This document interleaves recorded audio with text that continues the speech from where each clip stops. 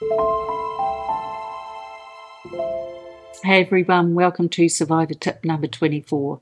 This week it's on trusting your instinct, and I know we've covered this at times in the past, but it's good to have a reminder for some of us who are fairly new to Survivor land.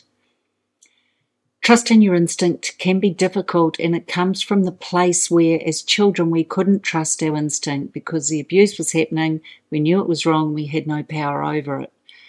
There is the premise on which trusting ourselves as an adult now lies. Of course we can't. It's really challenging for us to do so, so here's a quick tip.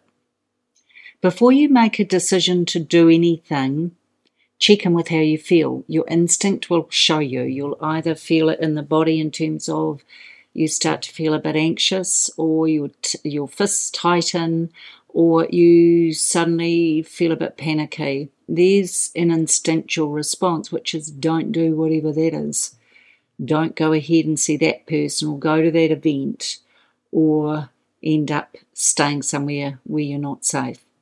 The problem is that, again, unless we check in and recognise that that is us talking to us with our inner truth and wisdom, we will continue to not trust, and then mistakes are made and we feel worse. So you do have it in you.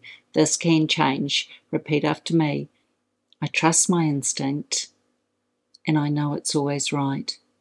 The power coming from within you, beautiful survivors, is much more powerful than anything outside of you ever.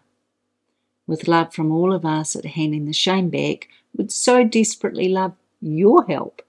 If you could, reach in, go to our website, sign up to our newsletter, and give us a donation of any size. We would be so grateful. We love to be able to continue to bring you this content.